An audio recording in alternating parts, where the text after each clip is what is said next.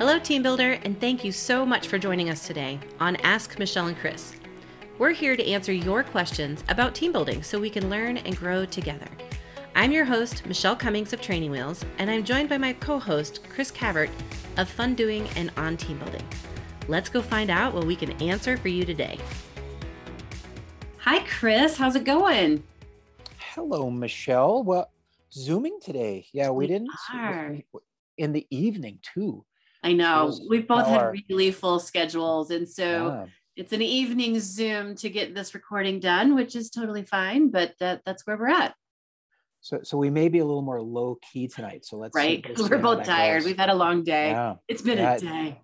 Yeah. So. I've been out with groups, so it's been so fun. The last week, I think 3 different groups, highs and lows, and wearing masks, which is so very interesting. I get tired talking. Oh yeah, through my mask. Yeah. I get kind of winded, which was a very interesting discovery, and it's been fun. It's been so nice to get back with people face to face and just really get into the mix. How about you? What have you been? Yeah. What have you been busy with? You know, I am. I'm in the final few days of getting my new website ready to roll out. So it's a lot of head down, deep computer work and not a lot of interaction and a lot of sitting. And that is exhausting to me. So I'm just tired in a different way. But I'm so ready for the new website to get out so we can push all the virtual playground, and then everything is going to be new. It's going to be so fun. I can't wait till it's done. That's great. That's great. Well, we talked a little bit before the show. I've been involved in helping develop a curriculum of team building activities, looking for versatile props. So there's not less expense to get some team building activities going within this program. And one of them is image cards. My favorite, of course, if those of you listeners out there know, was involved in the Chiji guidebook. So Chiji cards are one of my favorites, but any image cards can be done. You can use them for so many things. We're going to talk about processing and activities.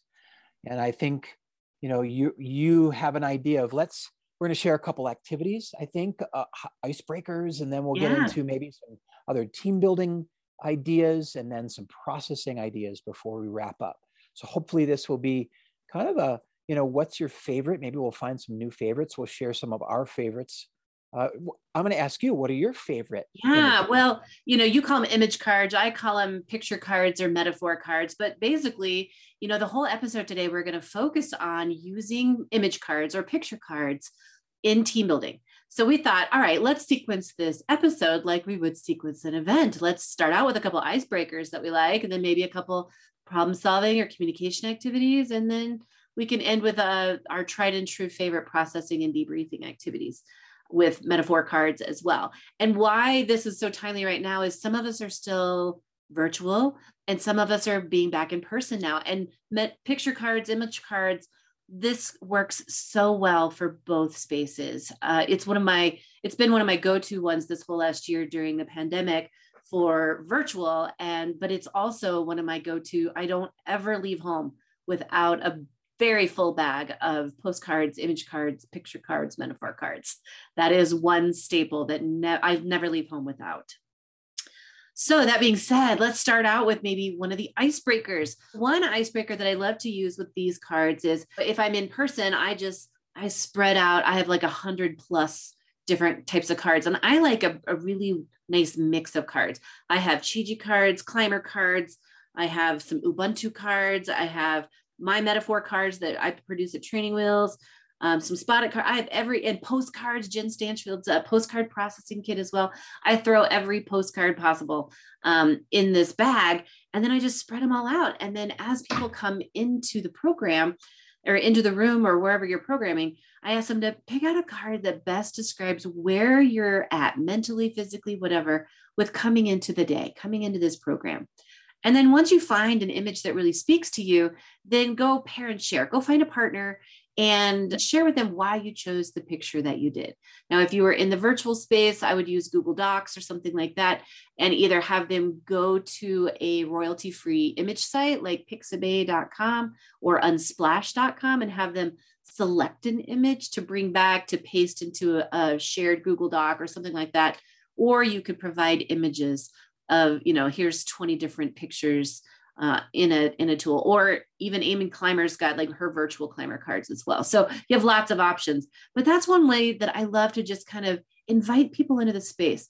Let them just kind of talk about what's going on, how they're feeling, what are they bringing into the program that day. And, I love providing tangible images where participants can attach their thoughts. It just helps give them their ideas substance and shape. And for some of them, they can go quite deep, and some of them are pretty profound. I love hearing why people chose the photo that they did. And so that's, as an icebreaker, it's a very simple one. It's, again, and your participants have a lot of choice as well.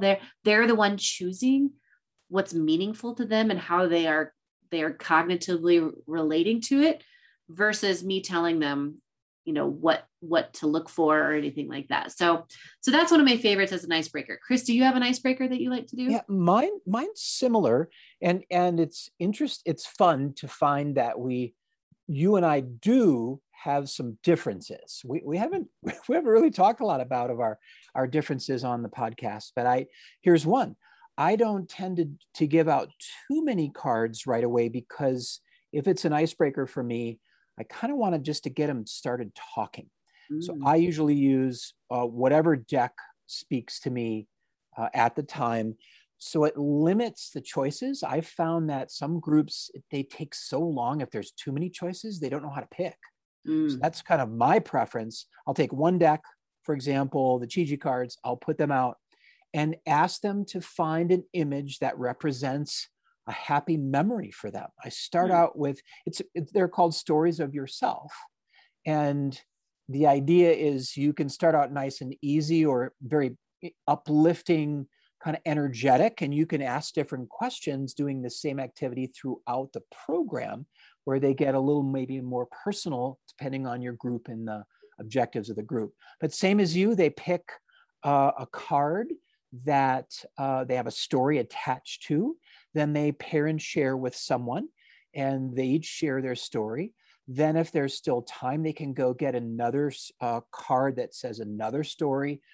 They raise their hand, look for somebody else raising their hand. And so we spend about 10 minutes, maybe 8-10 minutes, sharing personal stories that are positive memories for people.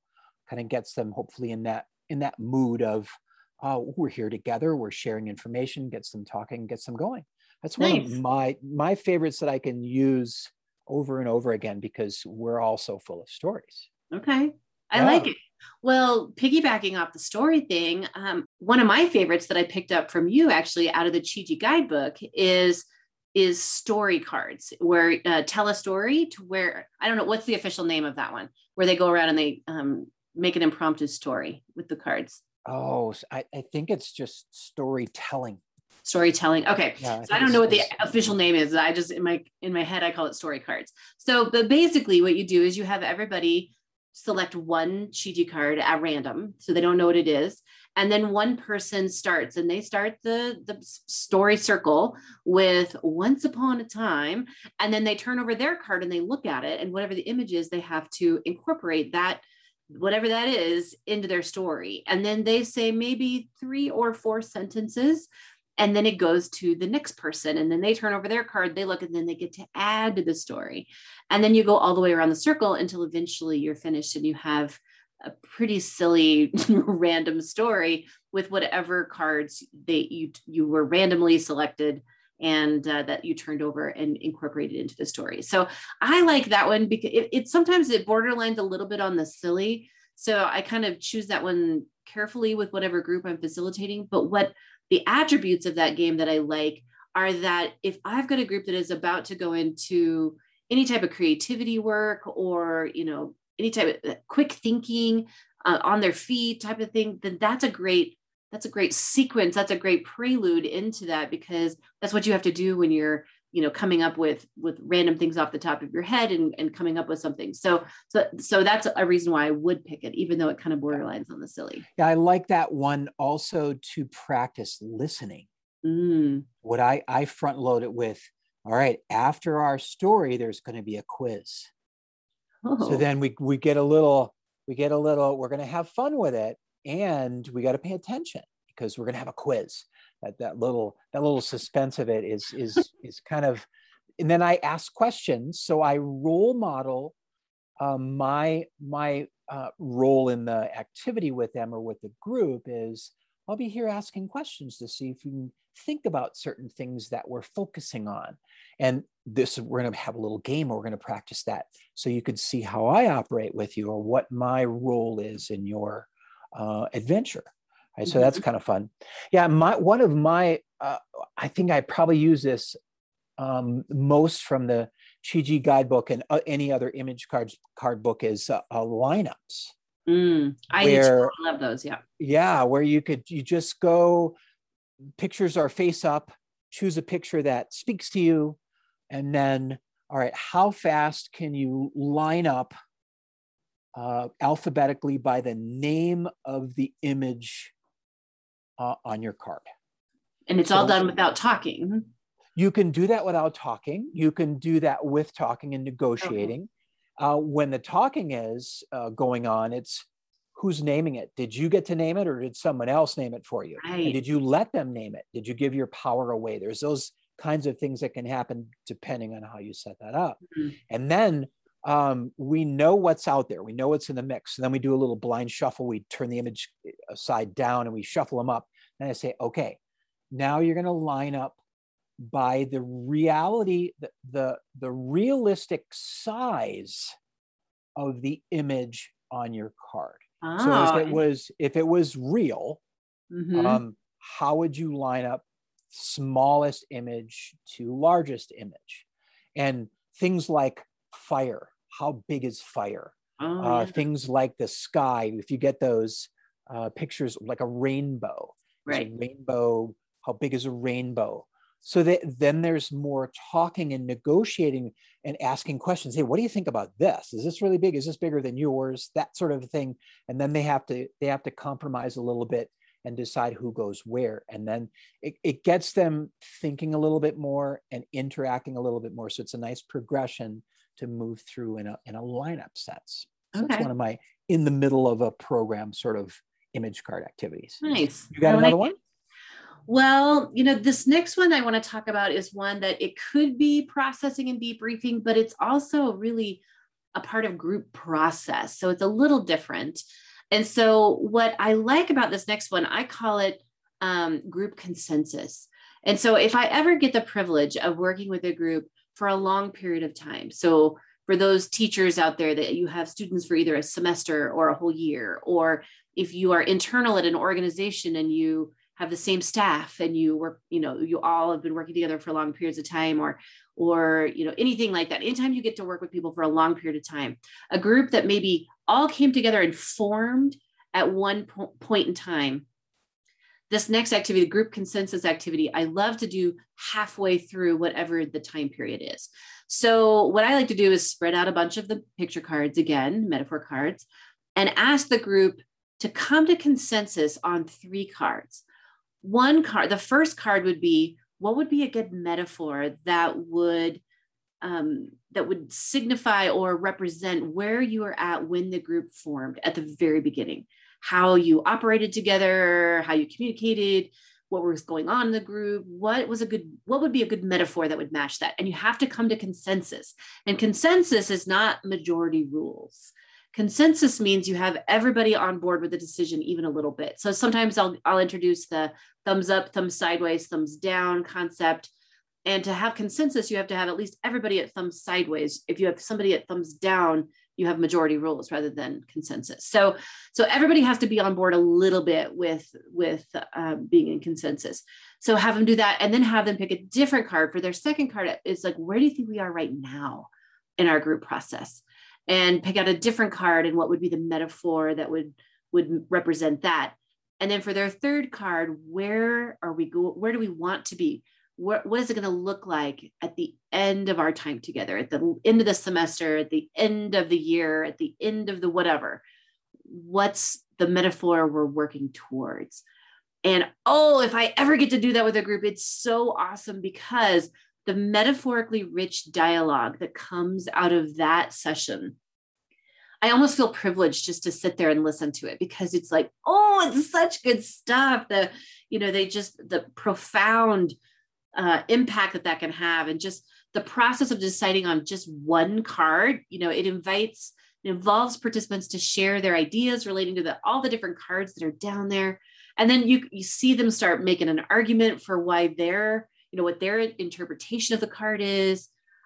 The dialogue is just, it can be really profound with that particular activity. So I love that one. Yeah. And that's powerful for them to come up with, where they are, where have they been, where are they going, and have that agreement. That's really cool. Yeah. Let's do a couple of processing ones. I'll share one, and then I'll let you run until time runs out. Okay, got it. You've got a lot to share. But one of my recent favorites with image cards is called Storyline.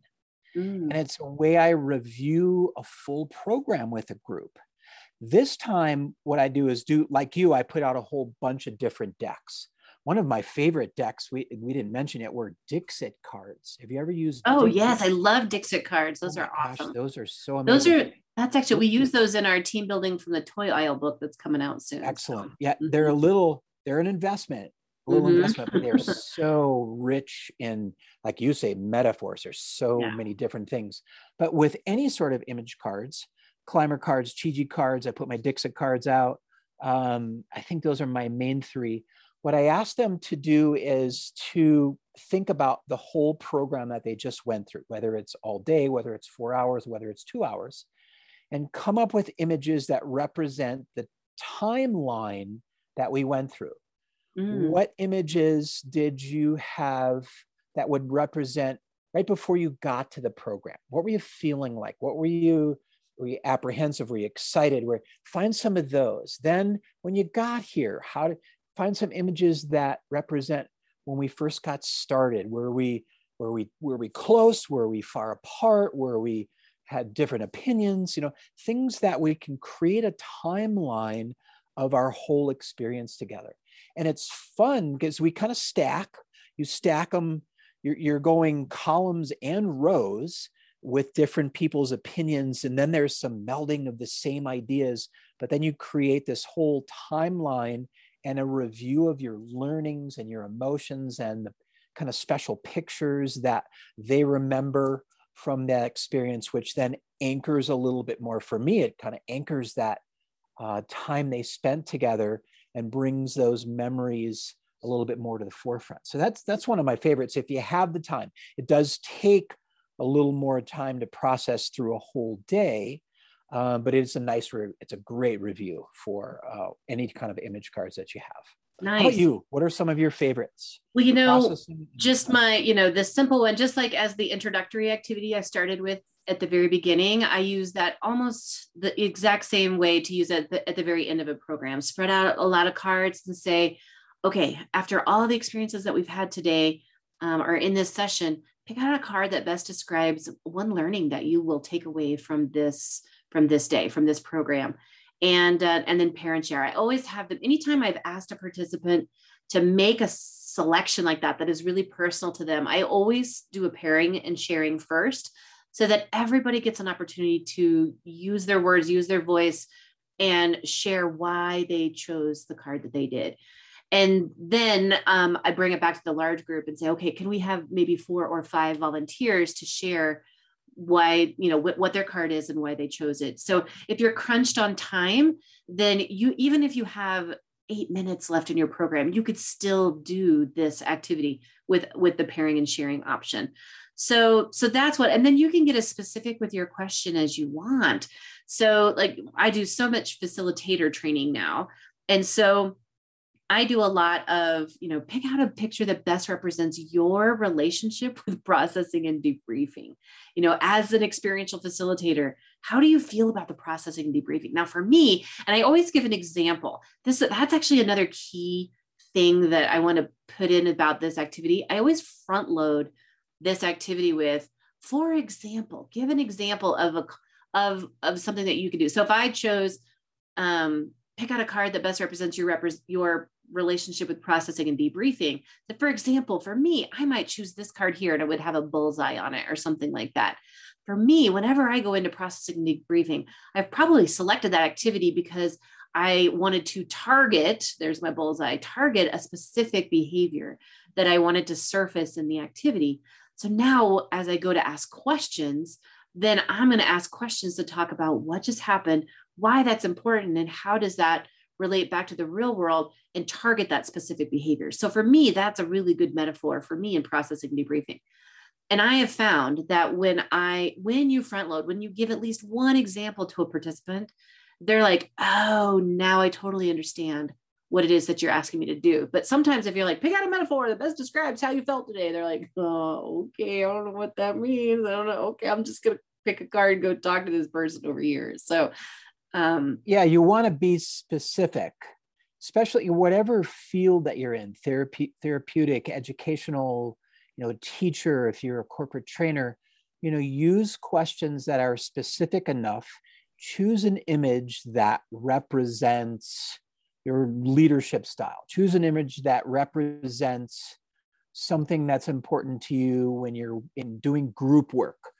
So anything that would help bridge a story, bridge that thinking and the verbal, image cards are really fun to use. Mm-hmm. And we talked about all different kinds of examples, and don't forget to make your own. It's just so amazing.